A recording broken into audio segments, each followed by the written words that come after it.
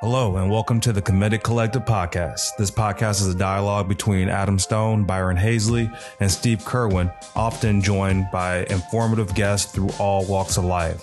It's very informal, but very informative, and we're never quite sure where the conversation will lead us as we're talking about racial and socioeconomic inequality in our nation. Due to our national footprint, we're connecting through Zoom, so keep that in mind when you hear the audio.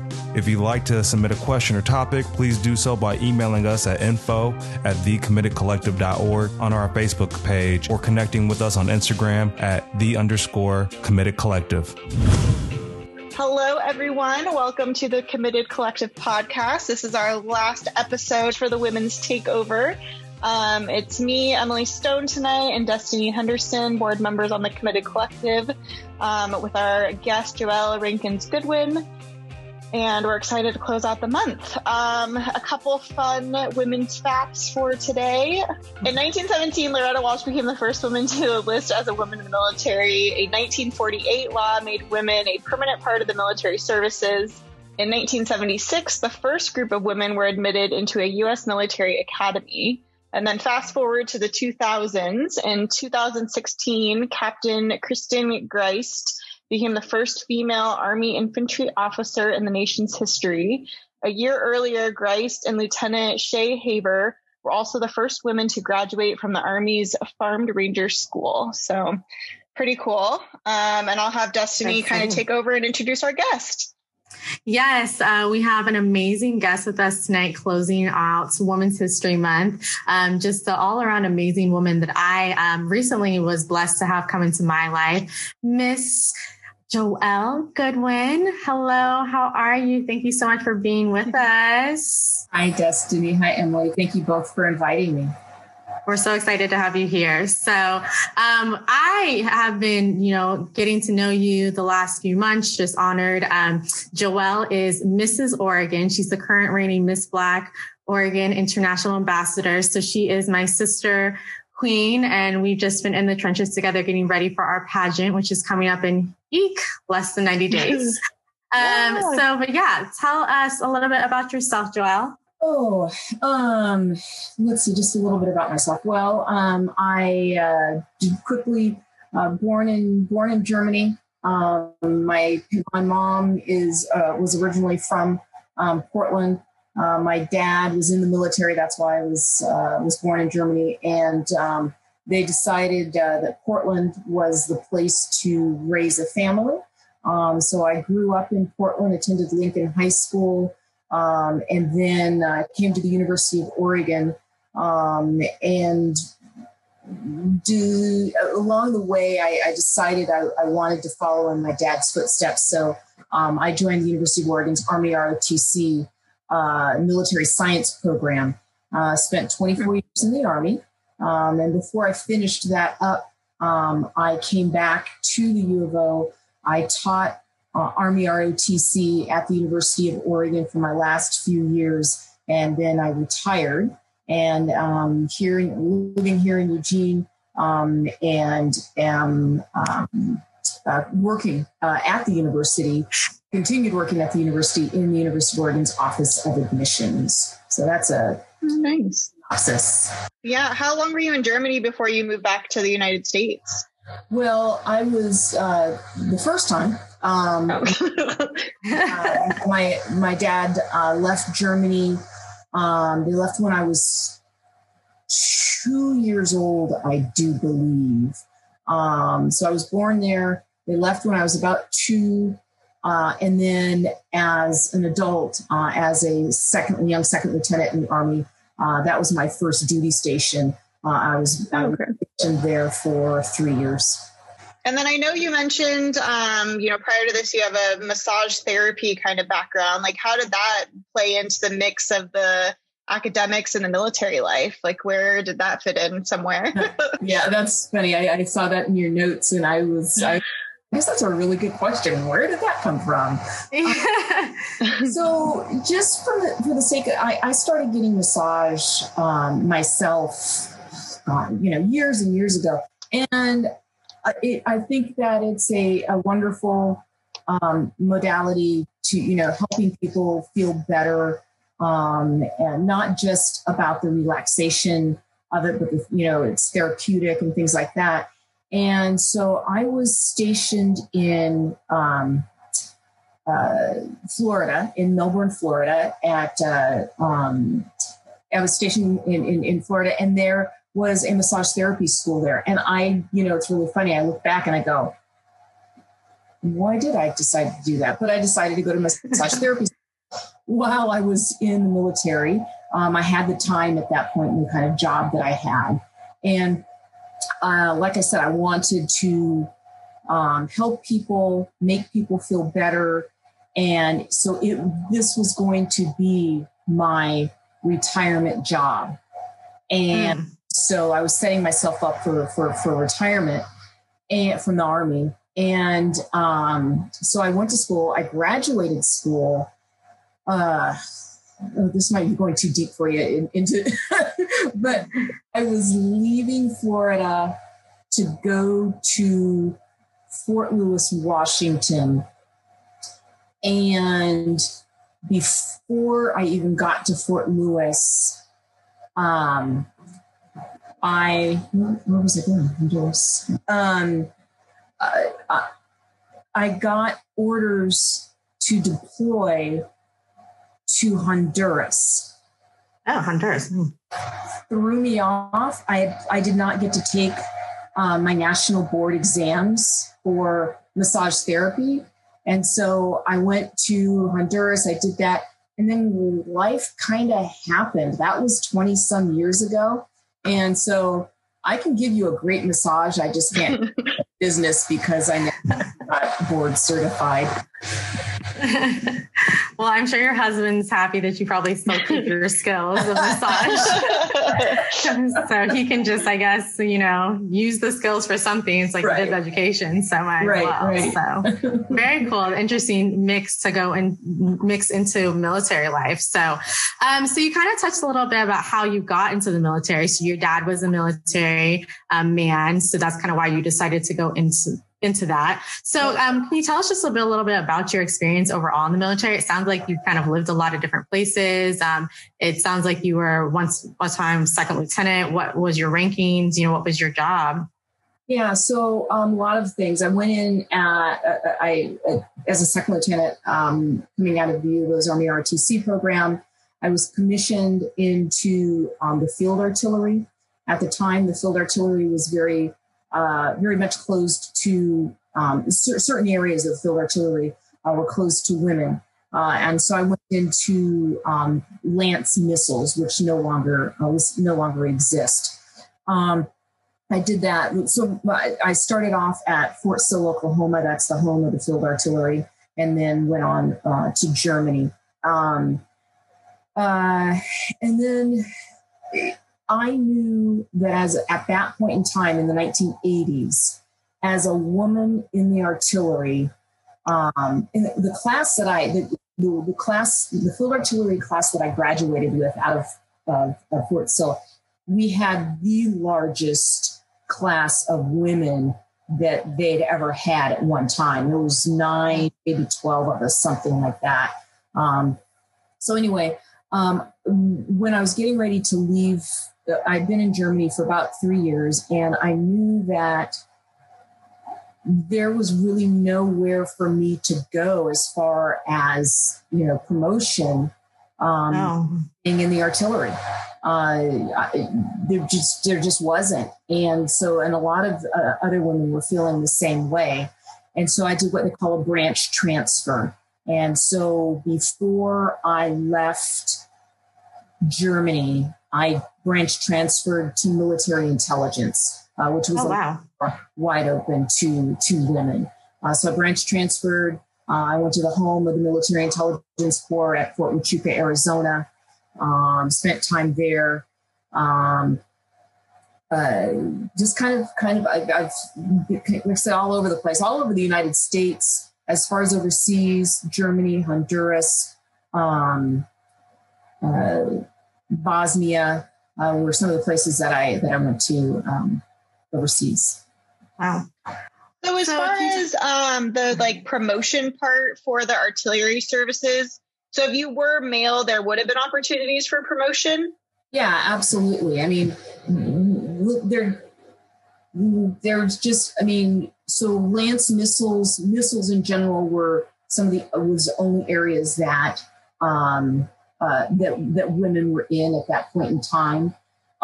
If I was in, with cannons, as opposed to missiles, that wasn't, women weren't allowed. And so, it's really funny. If you ask me right now, I'm not sure. I'm assuming if we've got women in the infantry, that women are in different areas and opened up more in the areas in the artillery right now. Right. That's crazy. Yeah, I know. It's crazy to think that there was once upon a time we couldn't do those things because we were women, you know? Well, the argument and the arguments are really, I can't be at the time, I can't be in the infantry yet, and still I could be in, I had a friend who was a military police officer. Mm-hmm. He was right there in the thick of things. And if there's whatever's going on, if there's shooting going on, she was still there. And so a lot of it didn't make sense. It makes more sense now that they've opened up more occupational specialties to women.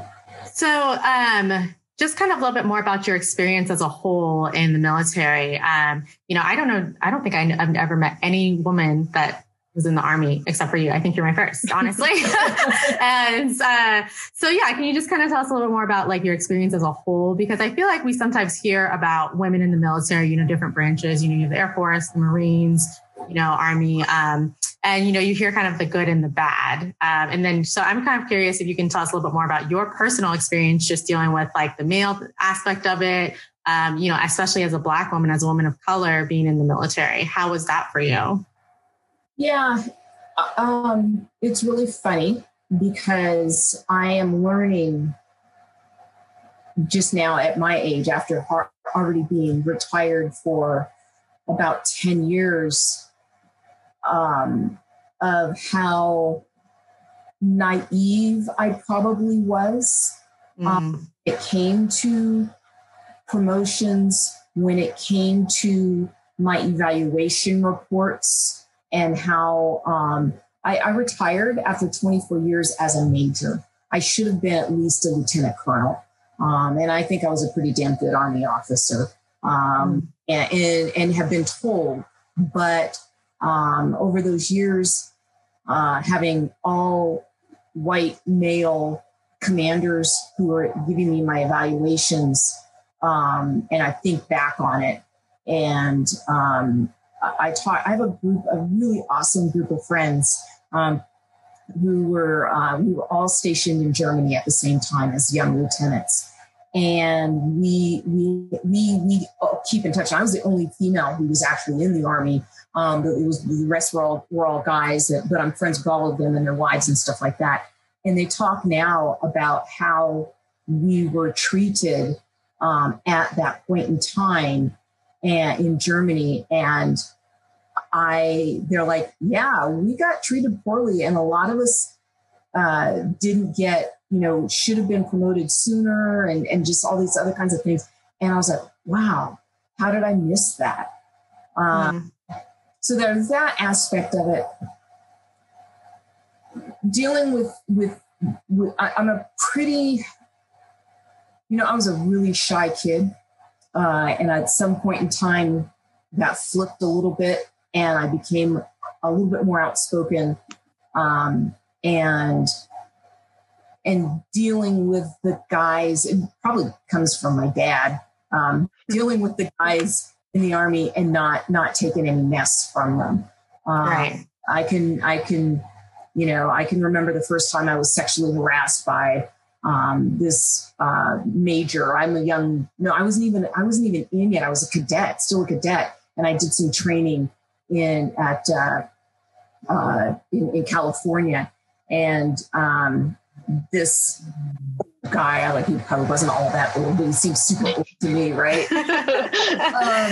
made some just really nasty sexual remark to me. And I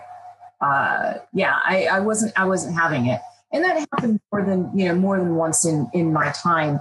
And I watched as a lot of women, quite a few women, I'm going to say a lot, didn't know how to stand up for themselves. And I think that's one of the things that helped me get through, was standing up for myself and not taking any mess off of the men that who tried. Do you feel like, I just know, with the rankings in the military and depending which level you're at, there's like, talking back to your commander versus sticking up for yourself, kind of how obviously any type of that sexual misconduct is not okay, but how did you feel like you knew how to address that? And do you feel like other women just didn't know what to do because this is a major and they're a cadet kind of thing? Yeah, I don't know. I don't know. I mean, I never got in trouble for it. But then again, like I said, I didn't get promoted as high or as quick as I should have. So, that could be part of it, but I always, stood up for myself. And I tried to help young women, especially young soldiers, in my unit, to do the same. Right. That's really awesome.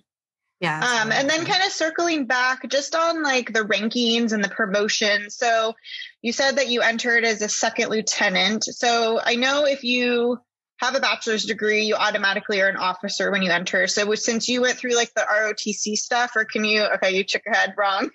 Can you explain like how that process works? And like, it's not automatic. You have to go through either ROTC, or you go to, talking about the Army, you go to the military academy at West Point. There's vehicles to become commissioned officers.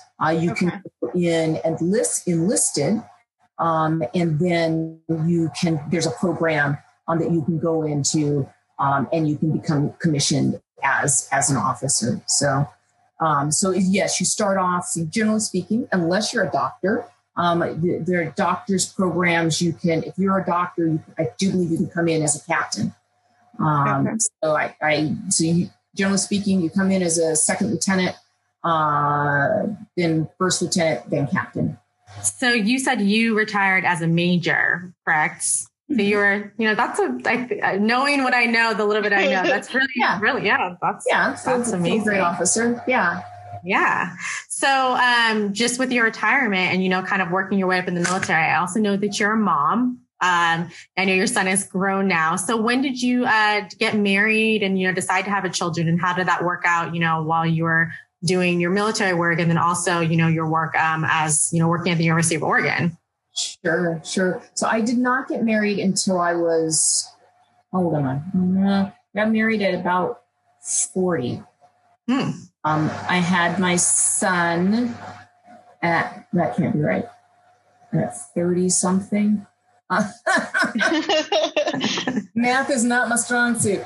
Anyway, so I was a single mom, and for many years, and it's really funny how people go, well, God, how are you in the military, and how'd you do the single mom thing? And at the time, I never really thought about it. I'm true to Nike. Just do it. I mean, I just, in the Army, if you are a single parent, if you are what we call dually enrolled, that means, or dual, I can't remember the term for it. If both parents are in the Army, in the military, you have to have what they call a family care plan. That is, if tomorrow, if you get deployed, if you get hit by a truck, if anything happens to you, what are your plans for that child? And so when I deployed to Bosnia, my son was 6 months, seven. Oh, wow. Or oh my gosh. 6 or 7 months old. And I had to stop breastfeeding him because I had to get all the shots to get deployed. I had to get a gamma globulin shot or something. And so I had to start weaning him from breastfeeding, and that was fine because he was starting to bite me anyway. So he was about 7 months old when I deployed to Bosnia. And so the best laid plans, I had a daycare provider who he'd been going to. And when I was getting ready to leave, she was going to be gone. So he couldn't go to her. You have your first level plan, and then your second level plan, your temporary plan, and your permanent plan. Well, my temporary plan was for him to go to her. And then my permanent plan was for him to go to my dad. I'm in Arizona. My dad and his wife are living in Lincoln City, Oregon. Mm-hmm. And so I had good friends who were willing to take him temporarily. Then my dad flew down. I can't remember how old he was at that point. He was retired, so he must have been 60 something, and all of a sudden taking on a 7-month-old. Oh goodness, yeah. He was a rock star. Oh my gosh, and so my point was that if you are unable to make that plan, you have a certain amount of time to put that plan into place and have it on file, and it's notarized and everything. And if you can't get that plan, you get kicked out of the Army.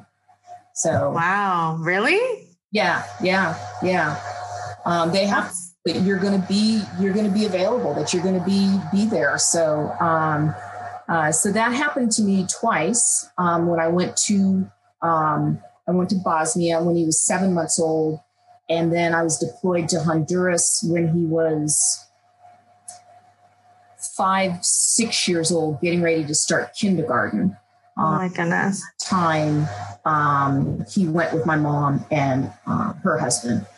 So both my parents are gone now, but needless to say, my son had a really, really close relationship with all of his grandparents. So both times you had to deploy, how long were you gone for each time? Like you had to deploy and leave your son? Actually, not horrible. I was in Bosnia for 3 months. I was in Honduras for 6 months.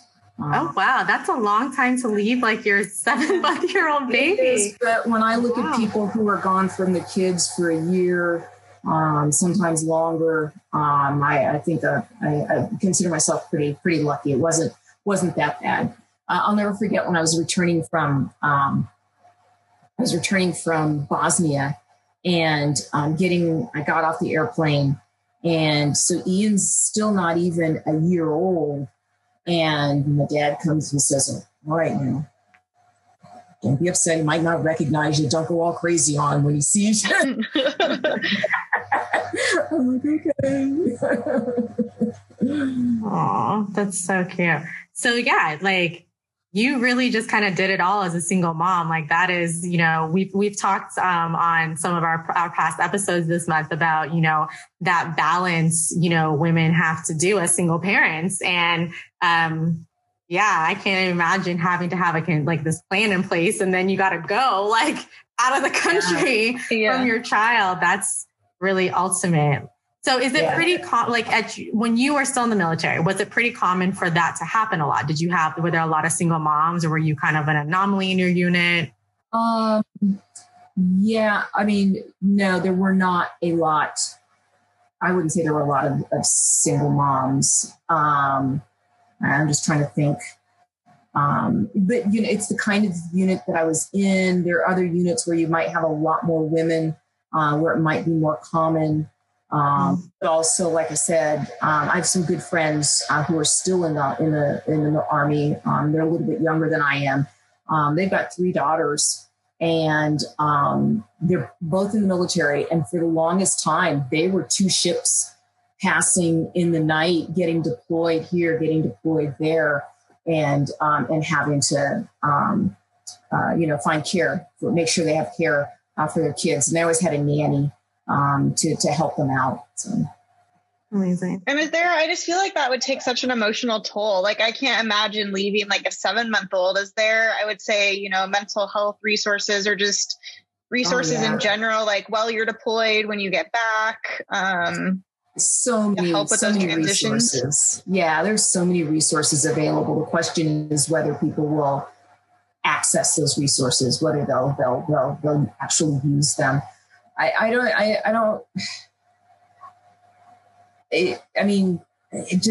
want to say it didn't bother me. Obviously it bothered me. There were nights while I was in Bosnia that I can remember having one too many beers and calling my dad and crying.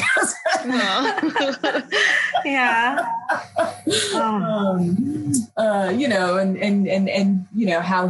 Wondering how my son was doing. I missed his first haircut.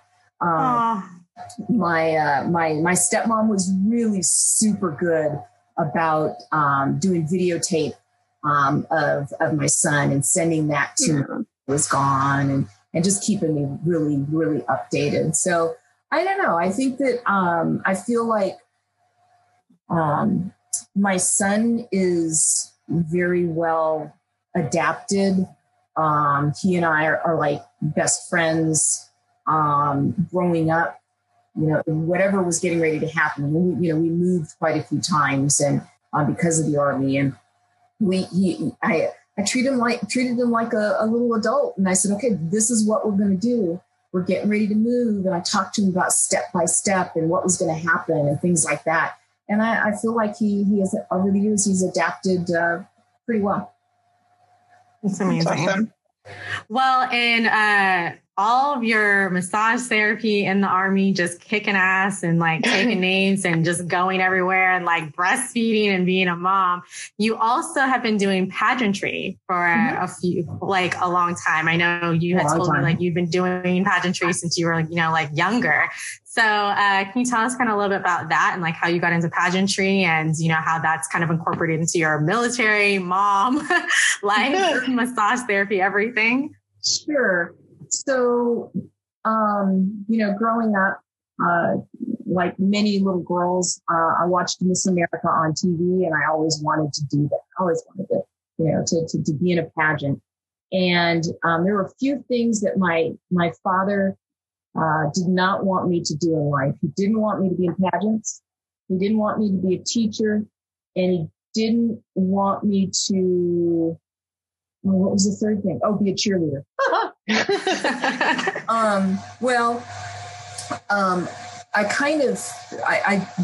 If you consider teaching ROTC at the university, that was probably okay with him. I did that, but I was a cheerleader, and I got into pageants. It's his fault. And I don't nothing about. Let me say, going back to the teachers, he has nothing. All the respect in the world for teachers. It was just that they didn't make any money. Right? They don't pay teachers enough. Back in the 4th and 5th grade, it was my dad's fault that I got into pageants. To do it. This woman that he knew, he worked for the Urban League of Portland for many, many years. And this woman that he knew through the Urban League was starting her own pageant. It was the Junior Miss Black Oregon pageant. And he was trying to help her get started. And so what better way than to get your own daughter involved in it? That was my first one. That was in the 5th and 6th grade. And then then it was on to high school. I entered Miss Oregon USA. I entered Miss Portland, who of course goes on to Miss Oregon and then to Miss America. I learned something. It probably took me a few years after having done those pageants to realize that as a big boned Black woman, I wasn't going to get very far in either one of those systems. Just the truth be told, all the winners, especially in the 1980s, were all, white, super thin, etc. It was an experience, and I did it. And then I found a pageant that was a little bit more like me. It was, I was stationed in Germany, and it was the Ms. Nuremberg pageant. And this was for military women and their spouses stationed or living in the Nuremberg, Germany area. And I actually took the crown for that one. So that was the first time that I won. So that was cool. Very exciting. And then, and I just had the bug. I enjoy pageants. I was living in, I said, well, I'm too old to do any of these pageants now. The next thing I have to do is do a Mrs. pageant. This is before, I mean, the Ms. Pageants are relatively kind of new, you know? And so, I wasn't married yet, so I was going to have to get married in order to do a pageant. And I did. I ran while I was in Alabama for Mrs. Alabama, United States. My heart wasn't in it. I'm not from Alabama. Right. And so then we came home to Oregon. I ran for Mrs. Oregon America 3 times, 3rd time's a charm. The 3rd time I did it, I promised my husband, after the 2nd time I told my husband, I promise I'm not doing any more pageants.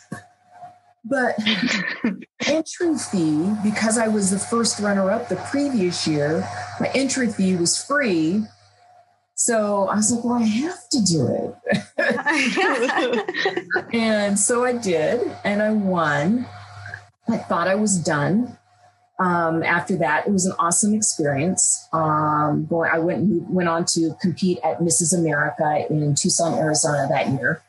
And then quite a few years later, I also was the co-director for Miss Lane County pageant, which goes on to Miss Oregon, which goes on to America.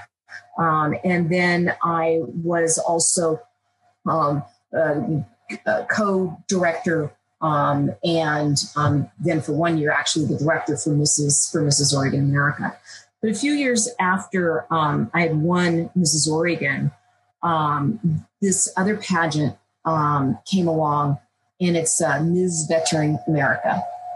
Oh, okay. And I was like, I thought I was done with pageants, but it was different.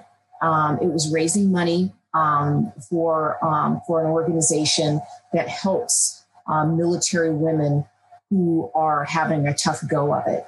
And so what a better way that women of all colors, all shapes, all sizes, I didn't feel it necessary to straighten my hair around these women. And you had to know some military history and stuff like that. So it was different. It was really a cool opportunity. Again, I thought I was done with pageants. And today, that's been about 8 years ago that I did Ms. Veteran America. About a year ago, I received an email from this woman, and her signature block had Miss whatever she was with the Miss Black International ambassador program. And I'm like, what is this? And so I did my research. And again, it's not your ordinary pageant. Again, it's a pageant with a purpose. It is Black women from all over the world coming together to celebrate, and they do things.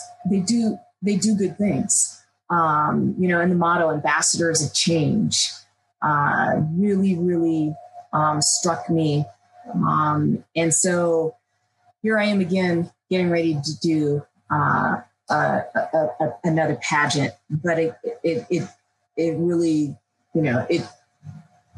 It's again a pageant with a purpose. I love that. I love that it's not just just the competition portion of it. So that's my life in pageantry.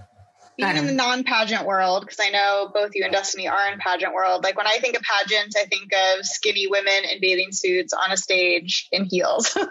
So this upcoming pageant, like how you said, you know, they have a purpose. Like what does like the pageant weekend look like? Are there winners? Are there people in swimsuits? Like what's going to be happening? So there are 4 divisions. There's the teen, the Miss, the Ms, and the Mrs. Destiny, do any of those anyone do swimsuit? No, so none of us do swimsuits. Thank goodness, because my COVID body is not swimsuit ready. No, none of us do swimsuit. We all do athletic wear. And, you know, evening gowns. So there's definitely some traditional parts to the pageantry aspect of it. And I say this, you know, never competing in a pageant before, but I've been around Miss USA competition for a while, and I've gotten inside looks to that, like the back stage stuff. But like Joelle was saying, it's really just a pageant with a purpose. Like we very much focus on our platform development. We focus on sisterhood, you know, empowering the other sisters, queens around us. And honestly, making change in the world. Like, you know, as Joelle said, you know, we're known as ambassadors of change, and we're here to be change agents. So that's a lot of the reasons Joelle decided to join this pageant is the same reason I decided to get involved, because I wanted to do pageantry and kind of do something, step out of my comfort zone. But I also wanted to be continuing to do stuff with a purpose. So, and Joelle, I know that your platform is around HIV and AIDS prevention. Can you tell us like a little bit about your platform and like how you got involved with your platform and why you chose that as your platform? Yeah, absolutely. So I lost my brother to AIDS about 25 or so years ago. And I learned a lot. My brother was a women's shoe designer, very good wonderful women's shoe designer living in Italy. His you find his shoes in Bergdorf Goodman, in Saks Fifth Avenue, in Nordstrom, all of these places. And each year he would come back. He would come to New York for the shoe shows, and I would come and help him and stuff like that. So one particular year, at this point, I had a son who was 4 years old. I couldn't just pick up and go to New York. And so my brother called to tell me he's talking about how tired he was and he just couldn't hardly move. And you could hardly get through the shoe show up in New York. And I said, when you're done, you need to come down. I was living in Florida at the time. Come see me. I'll take care of you. And he got off that plane and I knew that there was something wrong. Super handsome, my brother was. And his skin, he was probably usually about my complexion. And when I saw him, his skin was very darkened, modeled looking, and he just had a hard time walking. And so I told him, when was the last time you were at a doctor? He owned his own shoe company, but he's a horrible businessman. He had no insurance or anything. So we went to a clinic to get run some tests and things like that. And I went and dropped him off, picked him up, and I asked him, my brother was a gay man. I said, did you get an HIV test? And he was like, no, I forgot to ask. Oh, baloney, you forgot to ask. You're in denial. And so when the results came back of the test they did run, they found that he was in complete and total renal failure. And so they sent him to, I was living in Maryland, in Satellite Beach, Florida. And they said, you need to go to the emergency room now. And my brother, love him to death. He says, he's like, we're getting in the car, and he says, we can't go to the hospital right now. I'm like, why? He says, they're not going to let me eat normal food. We've got to stop at the Honey Baked Ham store first. We had to stop at Honey Baked Ham so that he could get himself a ham sandwich. Oh, goodness. Anyway. I don't blame him. Hospital food sucks. Right?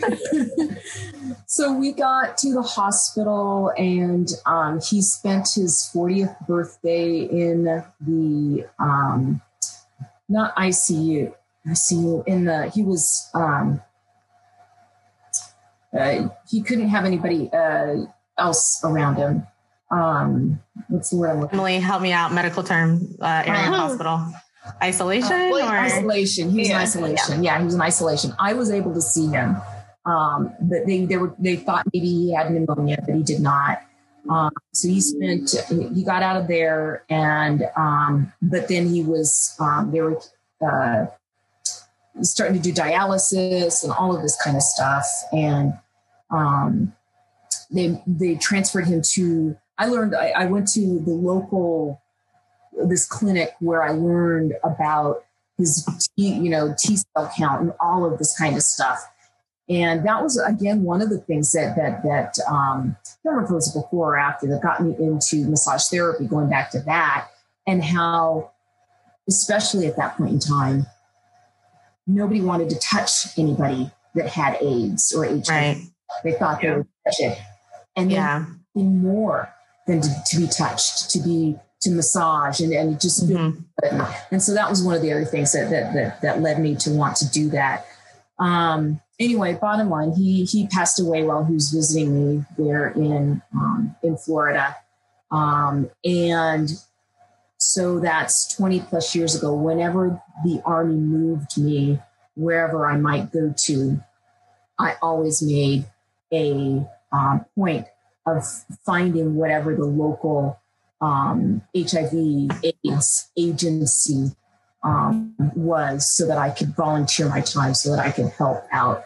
Here in Eugene, it's the HIV Alliance, and I've been with them the longest because I've been here the longest. I served on their board of directors. I've just volunteered my time. I host and MC their annual big night fundraiser. And it's about education. It's about compassion. And so, I've always talking about education, ensuring that my son, he knows about it all. He understands it all. There was during AIDS, during the World AIDS Day, is December 1st. And on the campus of the University of Oregon, they had a condom fashion show. And they used to do it quite a few years, and I was the MC for that for a few years. And I had sitting there in the front row of the condom fashion show was my 12-year-old son. And I'm just super open with him about it and understanding and use a condom and he's listened and grown up really smart in that vein. So anyway, yes, that's my platform, near and dear to my heart. Compassion, education, understanding. That's so awesome. I think it's just interesting. I know, with the HPV vaccine, you're supposed to give it at 11 to 12, and parents look at that as the sex vaccine. Once my kid gets this, they're going to start, being sexually active at 12. And it's no, this is just prevention. And I think it's parents and just people in general are scared to have these conversations, I think, but they're so important. And, I even have friends and people think, HIV and AIDS just isn't there, but it still is there. And we just have really good treatment for it now, but it's you need to be safe and there's a possibility you can get it. So it's right. That's just so awesome to me that you had your 12-year-old son there for Condom Fashion Show Day.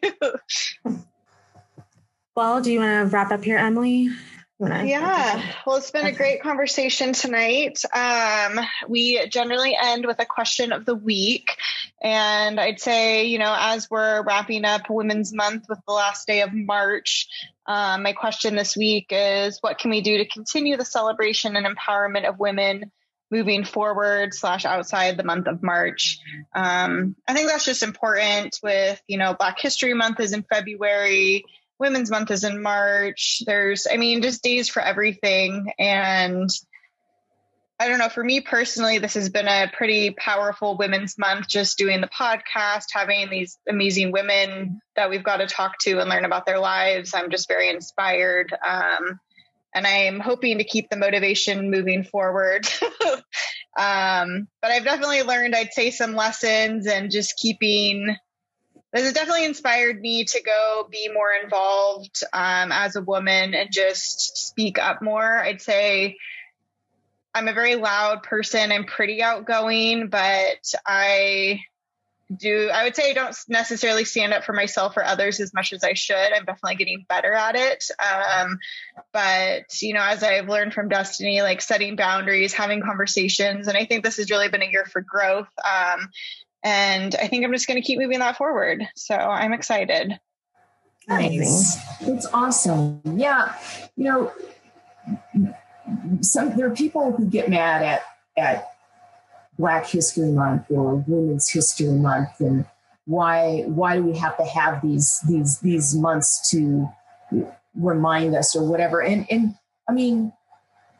I love, because they help us to focus and on that one community for that 1 month, and we learn stuff, right? And we celebrate those things. But yes, in the end, we need to celebrate everyone throughout the year. Right. But that one month out of the year, let's just really, really focus on that one community. And so I think the thing that I would say is for us to continue, or to start in some cases, to, as women, to lift one another up, support one another, and to not put each other down. And this pageant and this Black International Ambassador Program has been a wonderful thing for me. And we have this huge, Destiny, I'll tell you, it's out of hand, huge chat thing, all of the ladies, and some are more vocal than others, but they're really lifting one another up. This morning, a young lady was stuck in an elevator. Oh yes, poor Kate. Going, please pray for me. I'm stuck in this elevator, and advice and stuff. So I would just say to lift one another up, and just be supportive. And I'm going to take my own advice and try to do better at that. I think for me, I'm just going to continue building my platform. The Ultimate Women's Society is all about education for women, so we can have that knowledge to be very empowered in every arena, business, homeownership, just anything that gets thrown at us. We have the education and knowledge to get through that and feel powered through it. And also, I've been saying it all, month, yes, it's great to focus on women in this month. And I think that the education piece that we get during Women's History Month and Black History Month and so on and so forth is amazing. And that needs to leak out into, 365. So I'm just going to continue, to push forward in my platform and, educating other women and uplifting them and supporting them. And doing it every day. And also just continuing to advocate for myself and other women and speaking up, because women belong everywhere, in all places. Women belong, as our Ruth Bader Ginsburg said, anywhere where decisions are being made, and we should be there and speaking up and present. So, Joelle, it was so amazing having you on. We're so happy to have you. Like, your story, I feel like I have done nothing in my whole life. You are I'm just like, I'm just gonna go enlist in the army, maybe have a kid, get married, finish this pageant. But no, it's just been truly an honor getting to know more about you, and your story is just amazing. You've done so much. Well, thank you. Thank you for having me on and for listening to me blather on about everything. Thank you so much. It's an amazing story. Thank you for sharing. Yeah, this was so great and such a great way to wrap up our Women's Month Takeover podcast. And thank you to all our listeners. The boys will be back in April, but we will hopefully make an appearance again soon. So thank you again, and the women are out. Goodbye. Thanks for listening, everybody. If you would like to learn more about the Committed Collective or any of the initiatives that we're supporting currently, please connect with us at _Committed Collective on Instagram or on Facebook. If you'd like to ask any follow-up questions of today's host or guest about our conversation, feel free to email us at info@thecommittedcollective.org. Be sure to also subscribe to the podcast so you can stay up to date on our topics, information, and other events. If you'd like to join the collective, you can follow us on Instagram and join us on our Slack community. Remember, you can take an active role in your sphere of influence and champion change now.